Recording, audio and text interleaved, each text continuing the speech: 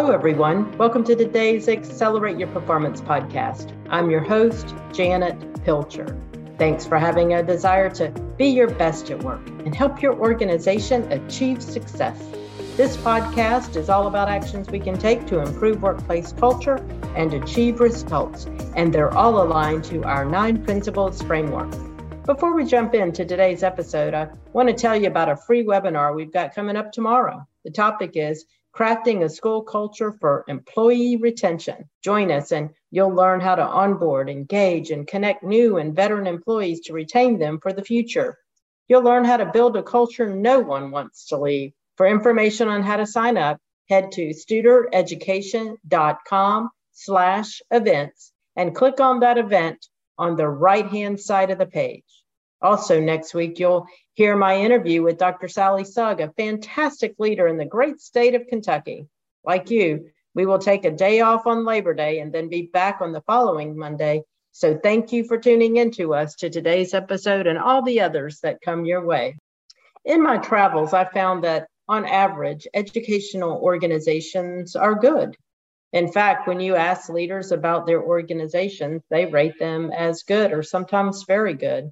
And that's where we sometimes face a problem. We believe what we do in our schools is good enough, which presents a barrier for our schools to move to the next level. There may be a little sense of urgency. We react to the problem in front of us, feeling like we are constantly putting out fires. John Kotter, in his book, A Sense of Urgency, distinguishes between false urgency and real urgency. See if his definition sounds familiar to you. This is what life is like at work when we have false urgency. Activity is frantic, chaotic, and disconnected. Actions are misaligned to outcomes. Work is doing just one task after another. Projects grow without understanding how they fit into the organization. Stress levels are high. Passive-aggressive behaviors are more prevalent. So much work to be done that we feel like we are pushed to our limit.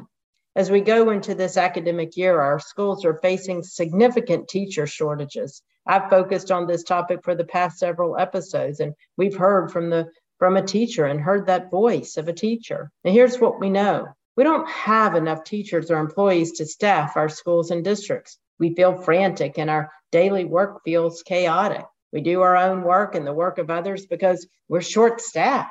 We feel stressed and take it out on those around us. We've simply reached our limit. Here's the problem. For the most part, our school districts aren't growing student enrollment. We need more teachers because we're losing more and more teachers in our profession.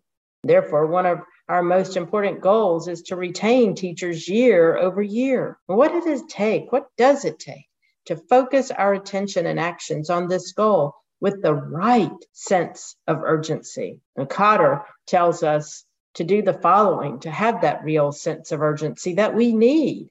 He says, set challenging yet achievable goals, align subunit measures to organizational results, build transparency of results with the organization, address underperforming data head on and move to action to improve, put more honest discussions in our organizational communication, and eliminate excess and focus on high levels of productivity. Let's play out the connection between Kotter's concept of the right sense of urgency and our need for teachers in schools. In other words, what can we do to improve to be more proactive than react?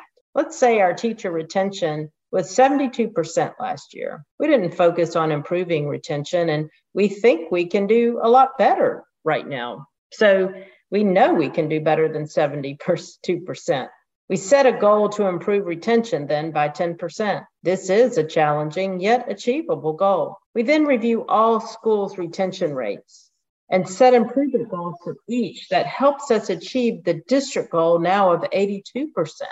We share these results with our leaders, employees, school board members, parents, and community members because we want help and we want to achieve that 82%. We bring leaders together to determine the strategies that will help us achieve the results. Our focus is on leaders applying specific strategies with teachers to create a positive and productive workplace environment. And specifically, we gain input on areas working well and those needing to be improved. We engage in honest discussions about how we can improve. Then we remove any roadblocks that keep teachers from focusing on student learning. When they need help, we make sure we listen and hear their needs. And of course, we recognize their accomplishments and provide good feedback to help them improve. Finally, we don't let anything get in the way of leaders applying these actions in schools. We may have to make decisions on what we need to stop doing to make sure we commit to these actions to achieve one of the most important goals for the year.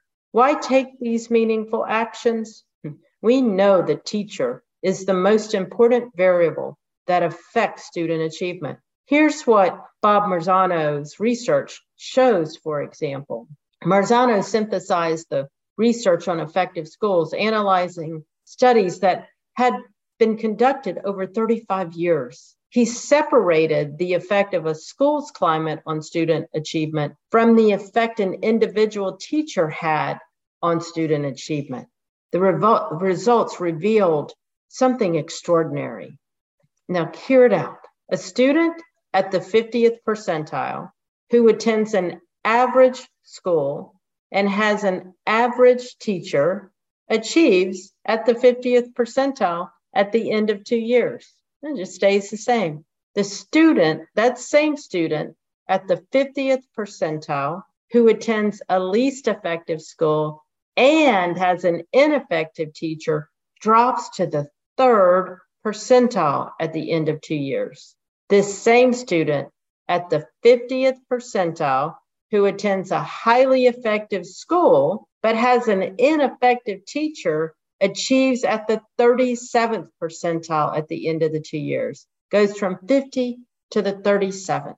Now that same student at the 50th percentile who attends a highly effective school with a highly effective teacher achieves at the 96th percentile at the end of 2 years. And that same student at the 50th percentile who attends a least effective school with a highly effective teacher achieves at the 63rd percentile at the end of 2 years.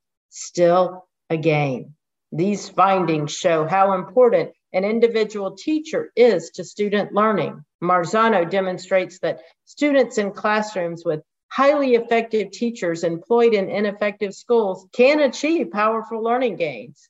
However, what we want to have is a winning combination.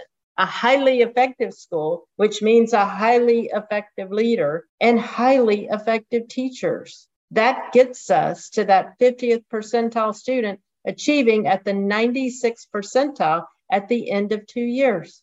It's difficult to retain highly effective teachers when we don't have highly effective leaders. Remember the new teacher project study. We have a 1 in 11 chance of replacing a high-performing teacher with another high-performing teacher when that teacher leaves the classroom. Even when we're not facing shortages, retaining good teachers is one of the most important goals for our schools. Therefore, preparing leaders to be at their best to support and coach teachers remains a top priority.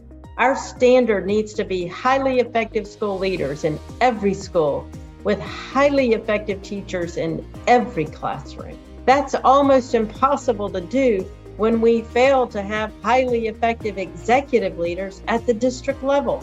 When we fail to make the right leadership choices, we're not living the greatest value that we owe to others, providing the best places for students to learn and parents to send their children for a great education. Great leaders, great schools, great teachers gives us great students. As always, I thank you for tuning in to Accelerate Your Performance. We invite you to share this episode and rate us in iTunes. If you're looking for more resources related to today's episode, please head over to studereducation.com/podcast. I look forward to connecting with you next time as we continue to focus on the 9 principles framework so that we can be our best at work. Have a great week, everyone.